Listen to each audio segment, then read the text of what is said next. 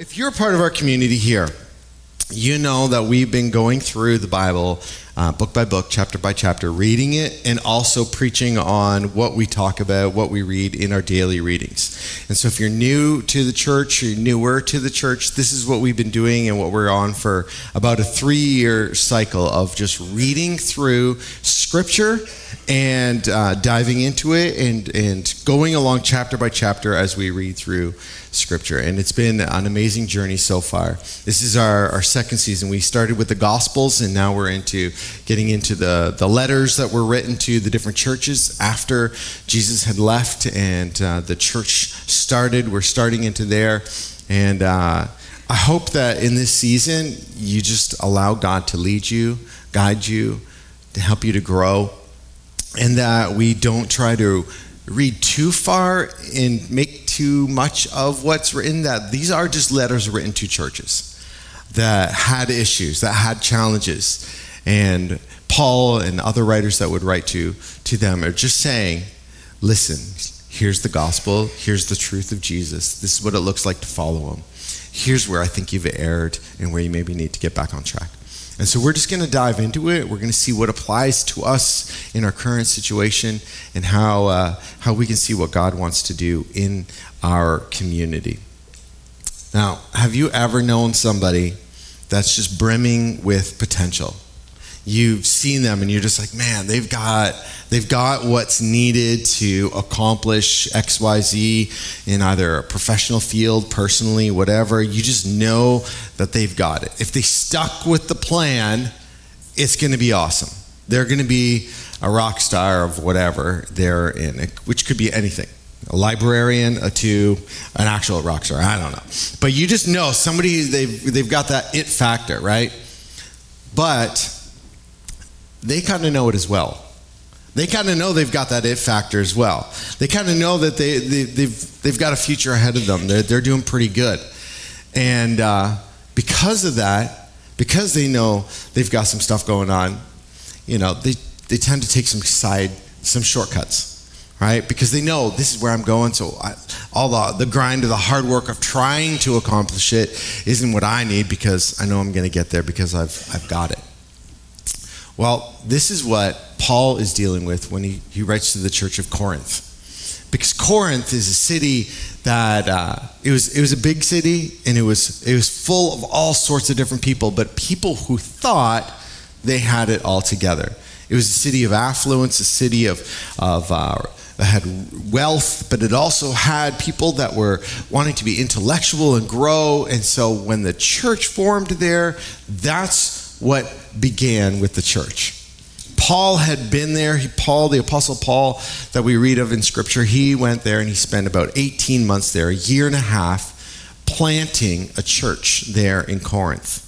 And so he got to know them really well, started discipling them, setting up church leadership, which would have been a mixture of Jewish people that were converted out of Judaism into following Jesus, as well as Gentiles in the community that were starting to join the church. And so after about 18 months of being with them, working with them, planting that church and discipling them, he left them to go and do the same in other cities in the Mediterranean. And shortly after Paul left, he starts to hear about how they got a little off track, how they started to, their confidence in who they were started to betray their maturity, their immaturity. They thought of themselves as having progressed further in faith than they really had. And this led to a series of issues that began to compound in the church. Now, Paul would write 4 letters to the church of Corinth. We have in the Bible the 2nd and the 4th letter. We don't have his 1st or 3rd letter that he wrote. Those weren't canonized into Scripture as being the inspired word of God, but his 2nd and 4th were.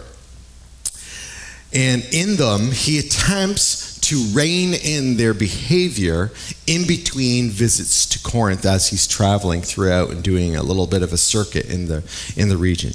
He had diagnosed some issues that needed to be dealt with. Now think of it this way. For many of you who are regulars here, you know that I've gone on a cancer journey, and now I'm in remission and just doing my checkups to make sure there's nothing there. But would my doctor have been kind if he had tolerated the cancer cells in my body because he didn't wish to give me bad news? Obviously no, right? Obviously not. Even though the doctor gave me that bad news on my birthday of all days to give me that bad news. Speaking of which, it's my son's birthday. Tristan, happy birthday. I only sent him out because I try. It's not about my family at all here, but I sent him out only because he is our youth leader here and it works so diligently with our youth. So I wanted to, as one of our key volunteers here working with our students, thank you so much for doing so, and happy birthday, blessings on you. Everybody give him a whole bunch of birthday bumps for growing up and for giving so much to our youth. Thank you, Tristan. But just as that doctor would have been critically bad of that doctor to withhold a cancer diagnosis from me because he didn't want to offend me. How much more a diagnosis of sin in somebody's life? How much more a cancerous cell in our souls that seeks to bring death and not life? How do we lovingly deliver news to someone that there's something in their lives that needs to be dealt with without condemning them? Now, here's what we need to carefully understand when we talk about sin in people's lives and having to diagnose and talk about it and work it out. There's symptoms and then there's roots. There's symptoms that are on the surface, but there's usually a root cause of something deeper going on. And we need to delve below symptoms to get to root causes. What's really going on? Your behavior and the sin that you commit may be on this level, but what's underneath it that's causing you to think that that's okay? Because that's what needs to be dealt with. Otherwise, it's just a rinse and repeat cycle if you only deal with symptoms. It's like having cough drops for a cough without actually addressing a deeper issue of a cold. You can't really deal with it. There was root causes that had taken a stronghold in the church of Corinth. And this identical root can take hold of our hearts in our church today. And that root is this: that in pride, we no longer distinguish between freedom and sin. And we get here by using God's grace as an excuse to continue a life of sin and of rebellion. Tara Lee Cobble says it this way: that freedom in Christ isn't freedom to sin, it is us being empowered by the Holy Spirit to no longer be enslaved to sin. See, as Christians in Corinth, they are using their freedom in Christ to engage in sexual immorality, immoral social constructs, meaning they were having lawsuits against each other, which in the Bible, it discusses those things and says that we as Christians shouldn't be bringing lawsuits against each other, but we should be able to deal with it maturely between us. That they were having immoral ideas around marriage and singleness and how they work those things out, as well as idolatry, placing created things as the ultimate things in their lives. And we don't have a lot of time to unpack all of that, so we'll just start the way Paul did, and he started with sexual immorality. And as we do so, again, there's an important differentiation that we need to see Paul deal with in 1 Corinthians chapter 5.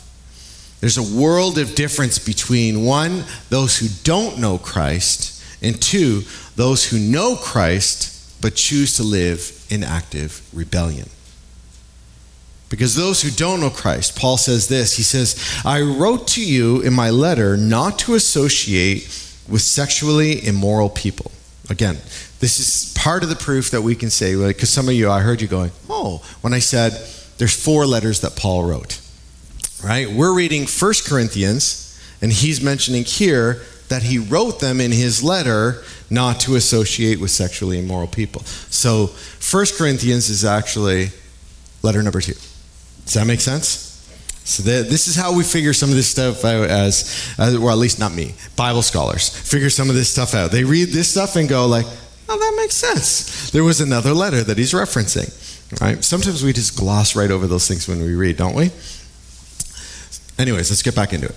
He wrote not to associate with sexually immoral people, not at all meaning the sexually immoral of this world, or the greedy and the swindlers or idolaters, since then you would need to go out of this world. Do you hear that? Paul's saying, don't expect people of this world to follow the ethic of Jesus, God's ethics. Don't expect them to follow that. Don't expect those who don't follow Jesus to follow God's financial ethic, because they're not living that way. Don't expect those who don't follow Jesus to live under God's transparent ethic, where everything is above board and we don't do things under the table. Don't expect those who don't follow Jesus to live like Jesus is Lord. We have to live in the world that we live in, and we have to interact with the people around us. And more so, we have to have relationships with everybody around us. But if we as Christians hold this standard that everybody we deal with must have the ethics of Jesus, we're constantly going to be condemning them. We're constantly be saying, you don't live up to the standard that you need to live up to, which is not what Paul or Jesus has asked us to do. Because if you have these expectations, you're never going to be friends with them. You're never going to live with them the way Jesus did. You will always hold them in judgment. And if we're never friends with those who don't know Jesus, then we're not living in the world as Jesus lived in the world. Because we were all strangers. We were all against Jesus. We were all enemies of him when he came to know us. The constant accusation of Jesus was what? That he was a friend of who? Sinners, tax collectors, and the like. And as a side note, they wanted to spend time with him. They wanted to spend time with him. Again, we're a little off track from where we're really going with the message, but when we look at our lives, do people who don't come to church, who have nothing to do with Jesus, do they look at the lives we lead and go, I wouldn't mind spending a little bit more time with them? There's something about them. They're so life-giving. Every time I'm around them, I feel better about who I am. They just pour into me. They build me up. Is that what others think of us? Is that what they think of me when I'm interacting them on any level? So do you have relationships with those who don't know Jesus? What does that look like? And what are your expectations of them? What do you expect them to behave like? And do they want you to be around? What do you bring to them? Now, before we get to dealing with followers in active rebellion, I want us to talk about this. I want to talk about those who know Christ but are genuinely struggling. Sin is like cancer. I've already talked about that. It never sits still. It's always seeking to spread. And sin is never a minor issue in Scripture. It damages individuals, it damages families, and it damages systemically. Our freedom from it cost Jesus everything. And yet by God's grace, each of us is set free from sin, healed, and to be learning how to see and live in the world that God created. We never diminish sin. Yet there's an ongoing grace to be set free from it through our lives. God's grace through Christ breaks the penalty of sin in our lives. And God's grace through Christ breaks the ongoing power of sin. And one day, God's grace through Christ will forever break the presence of sin in the world. As unbelievers, people who are not following Jesus, they bear the penalty of sin on their lives. And as followers of Jesus, believers trust Jesus entirely borne this penalty on the cross on their behalf. Isn't that amazing? There's no penalty of sin on our lives when we're following Jesus because he has paid it all. So there's a world of difference between genuinely struggling, reacting to wounds that affect us for a season, that need to be healed, while trying to discover how to follow him, and active rebellion, actively living against the will of God. Because rebellion is knowing what is true, yet choosing to move away from God's direction. When repentance is knowing what is true and moving in God's direction. Even if we're doing that degree by degree, even if today, I'm failing less than I did tomorrow. And tomorrow, I'm going to fail a little bit less than I did today. Not in my own strength, but in the strength that God gives me. I am not going to give in to sin, the temptation to sin. I'm going to continually allow him to give me the strength I need to live the life he has called me to live. Don't diminish sin, but give grace for the genuine struggle of other believers. Everybody is working through what does it look like to follow Jesus? What does it look like to make him Lord and center of our lives? Each and every one of us does that imperfectly. But each and every one of us should be trying to move closer and closer to Christ. And if you feel stuck right now, if you feel like how you've been living and the way you're living, and you feel like it's just a routine that you're just like, I just don't know how to get out of this. I feel like I'm on a hamster wheel of I do good, I do bad, I do good, I do bad, I do good, I do bad. And you're stuck there and you feel like there's no way off that wheel. Listen to this. No temptation has overtaken you that is not common to man. God is faithful, and he will not let you be tempted beyond your ability. But with the temptation, he will also provide the way of escape, that you may be able to endure it. One, you're not alone. What you're going through, the challenges you're facing, there's so many people in this world that face the same challenge. You are not alone in it.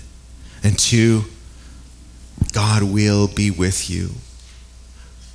When there's that moment of decision, of temptation, and you have the choice to either sin or flee from it, there is a pathway for you out.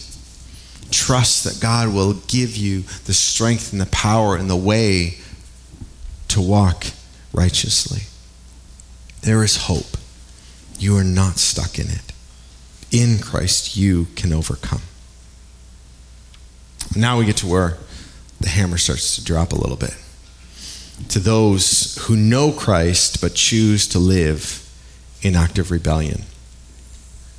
See, as a church community, we should never be closed off or use control and manipulation. This pulpit, even though it's acrylic and stainless steel or whatever, and it looks prettier than the old-fashioned ones, this should never be used to bully people into living a certain way. And we as a community should never be closed off and so rigid in how we do things that we're just manipulating people into living a certain way. That's not the way of Jesus at all. But we should not be naive either and think that everything is just going to magically be okay. People can rebel. The love of Jesus is absolutely amazing. But our desire to do what we want can be quite strong.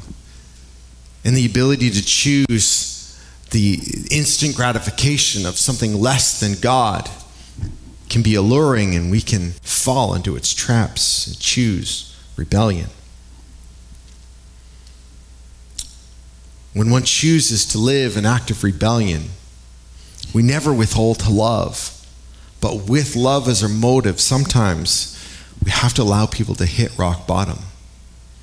We have to allow people to reach a point where they've chosen the route, and the path they've chosen meets its ultimate end.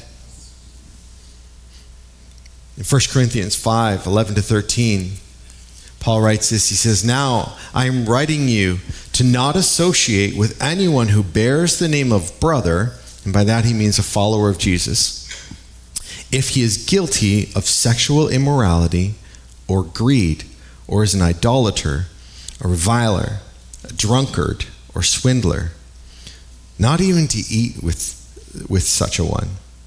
For what have I to do with judging outsiders?" Again, how do we look at the world versus how do we regulate the behaviors within a community? Is it not those inside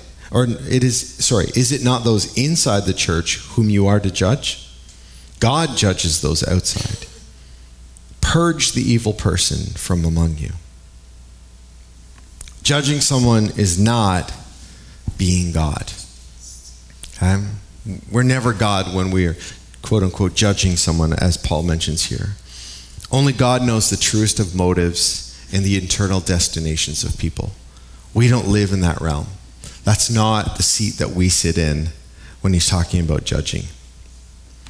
What judging is from love, having a high view of grace and a clear view of the damage that sin does, and not being afraid to call a spade a spade. And remember, again, we're dealing with root causes, not symptoms.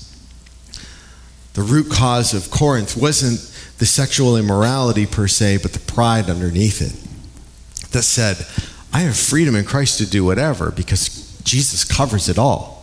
In their immaturity, they thought they could go ahead and do whatever because Jesus covers all sin at the cross. Their pride was so elevated in how they were living out their lives. They needed to humble themselves before God.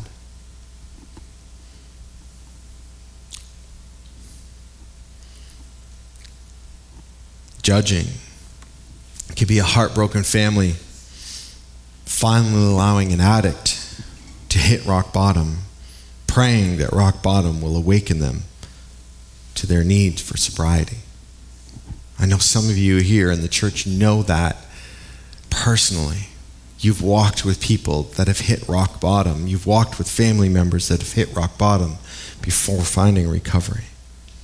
And sometimes as God's family, we allow those who wish to live in active rebellion to be turned over to Satan. And when we turn them over to Satan, that's not a term as far as like we're saying we're now going to knock on Satan's door and say, okay, here's one of yours. You know, somehow he snuck into our room, you know, and give him back.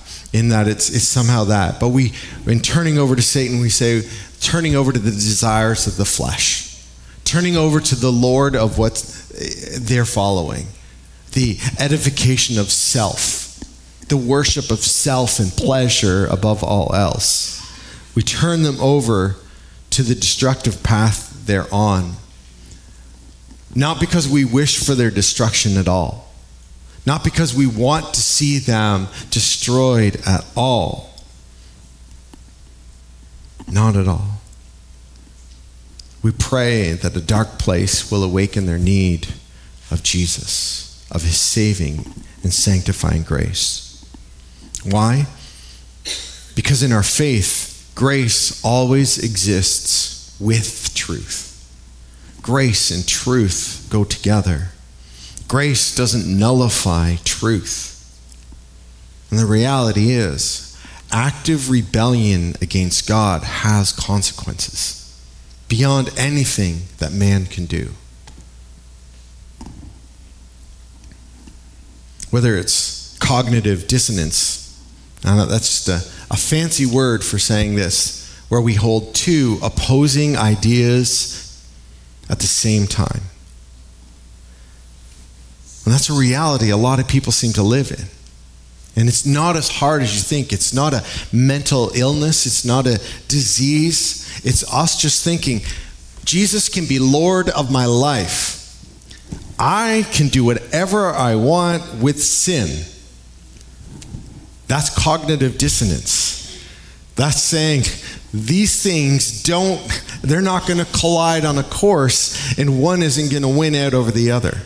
We can't hold those two things in our lives and in our minds, our thinking patterns, and think that everything is going to be okay. We have to understand the reality of our situation. So whether it's that, or whether it's just open rebellion of saying, I know what the standard of God is, and I'm going to do it anyway. I know this is what he's called me to do. This is how he's called all followers of Jesus to live, is to be here, live like this. This is what I'm supposed to do. But I don't care. I'm going to live like this. This is how I feel I want to live my life. That's tough. That's tough. That is not what God has called us to do. And so whether, again, it's cognitive dissonance, whether it's open rebellion, or whether it's immaturity and not understanding what following Jesus is supposed to be, or immaturity and not understanding what his ethics and his morals really are today, Paul clearly instructs that as a community we're supposed to call ourselves higher. We're to call ourselves to repentance. We're supposed to call ourselves to be a community that abstains from such living. And when some are willingly falling short, we extend grace and truth. We extend grace to say God loves you. God wants something better for you. But the truth is, the way you're living is not right with God. You need to figure this out. James 5:19-20 says this, my brothers, if anyone among you wanders from the truth, if any one of your brothers has to be released because they're unwilling to get rid of that dichotomy of thought and bring it into alignment with Scripture and God's Word, they're unwilling to, and if they wander, if any one of your brothers wanders from the truth and someone brings him back, let him know that whoever brings back a sinner from his wandering will save his soul from death and will cover a multitude of sins. When we have to say, this can't be tolerated, when it has to get to that point where this can't continue and be okay, when it gets to that point, the goal is because we want to live so rigidly in holiness and perfection, because none of us can attend. None of us can stay in the room. So we graciously walk this out. Never in Christ are we to judge for division and separation. We're not supposed to do that. We, as Paul would write in 2 Corinthians, or the fourth letter, we have been given the ministry of reconciliation. Our goal is always to work towards reconciling, showing paths towards healing and wholeness, not destruction. And that path is clearly laid out and judged only by God. Also, to be clear, when we talk about the purging of anyone from the church and living this way, I want us just to walk through. This is kind of, I don't know if we call this housekeeping or just giving you an understanding of how we want to work here. It is not anyone's individual right or responsibility to be the gatekeepers of this church. taking it upon yourself to judge or purge, as we've read today. None of you should be looking to put the squeeze on someone to get them out the door so they can get better. Rather, it is something that we look at humbly, that church leadership should be involved in, to address as needed. And it is a most heartbreaking work to do. To have to say to someone, listen, you need to get right. And without getting right, how you live within this community is going to be limited. That's a heartbreaking thing to have to talk to someone about. So we don't do it flippantly, we don't do it lightly, but we do take sin seriously. We do take how we walk through these things seriously. But know that you don't have to be gatekeepers. You don't have to be gatekeepers saying, well, you better not come unless you're going to get things right. Or, I heard you're living this way. You know you shouldn't be coming on Sunday if you're going to be living that way.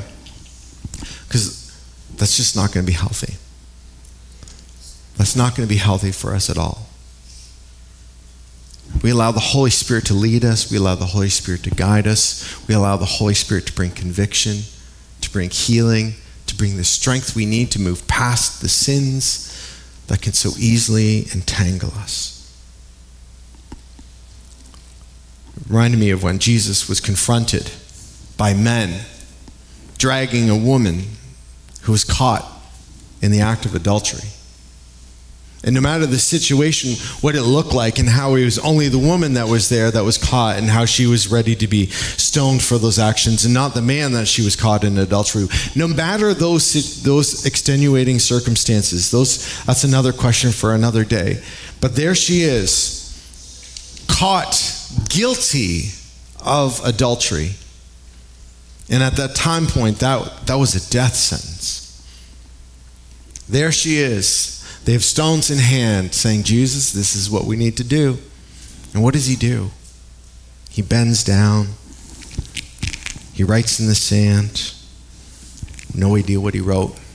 But he says, he who is without sin, cast the first stone.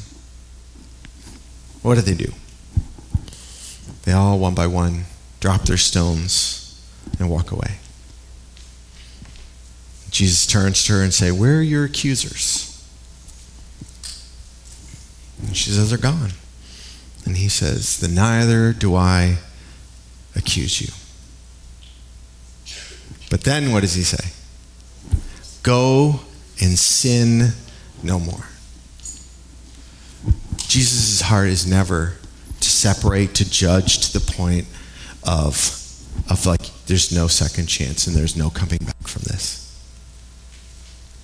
His heart is always for reconciliation and always for us living rightly with him. So we don't pick up stones. We don't pick up stones here. We pick up broken hearts. We pick up broken lives. And we start trying to piece them back together with Jesus. And in the event, when doing so, someone says, no, I don't care. I'm just going to do this anyway.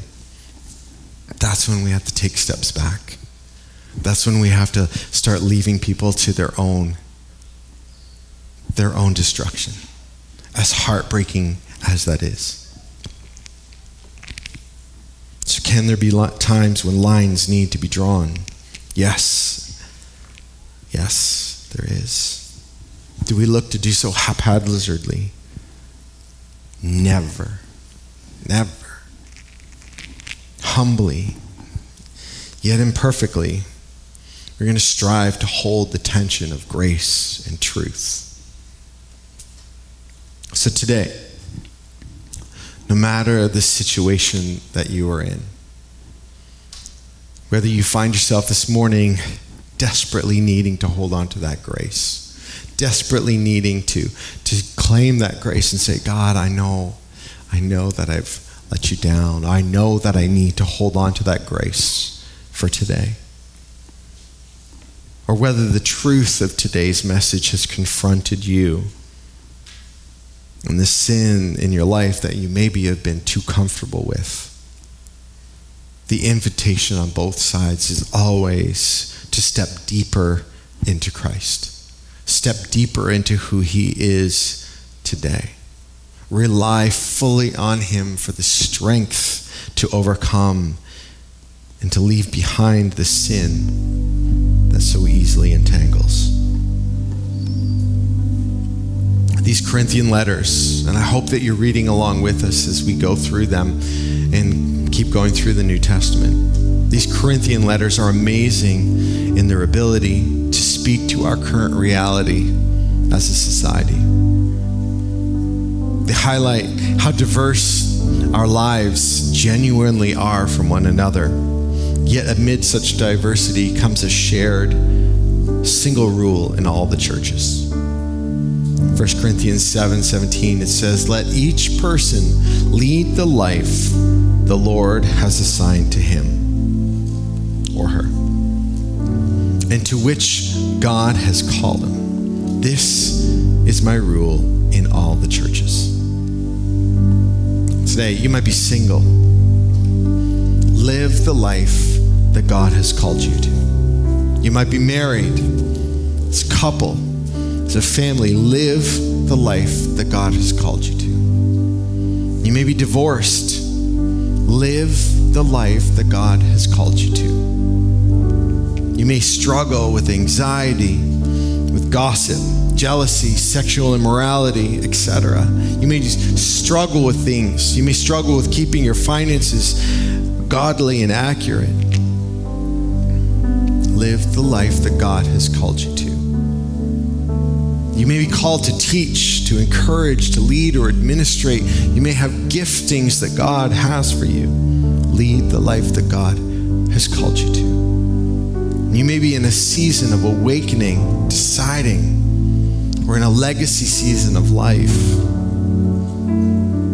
Living the life God has called you to differs from others, but it has a single temptation. Don't misuse God's grace as an excuse to continue a life of premeditated sin. Instead, embrace the life change in Christ. We read in 1 Corinthians 6, where it says, "And such were some of you," meaning the world, lost in its immorality. "But you were washed, you were sanctified, you were justified in the name of the Lord Jesus Christ and by the Spirit of our God. You were a sinner, now you are a saint who struggles with sin on the way to freedom. Be in Christ who he has made you to be, no longer what sin desires to make you to be." Let's pray. God, we just thank you. We thank you so much that you loved us. You loved us in the worst parts of our lives. You loved us when we were at our lowest. And your grace covers a multitude of sins. But God, you love us so much that you don't just leave us in these places. You draw us to you. You actually hide us in you. You empower us through your Spirit so that day by day we can become sanctified. We can grow to be more and more like you in how we live. Your ethic, your morals, your perspective on the world. So God, I pray as a church that we would hold a high view of grace and a high view of truth for our lives personally, but also for this community. That we would seek to reconcile, restore, heal, lift up, bring unity to this body of believers. Before having to remove before having to separate. And only remove and separate because we absolutely long for that separation to bring back unity, to bring back wholeness, to bring back grace and truth together. So God, we lay our hearts open to you. May your Holy Spirit convict us, whether in grace or in truth, how we need to live. May your Holy Spirit help us to see others with both grace and truth and to live that out. Loving others as best we can. Putting down stones. Instead, try to lift others towards you. God, lead us as a community to do so. We thank you for your word, even the tough parts, even the parts that make it awkward for us to figure out how to live in community. God, we thank you. We pray this in your name. Amen.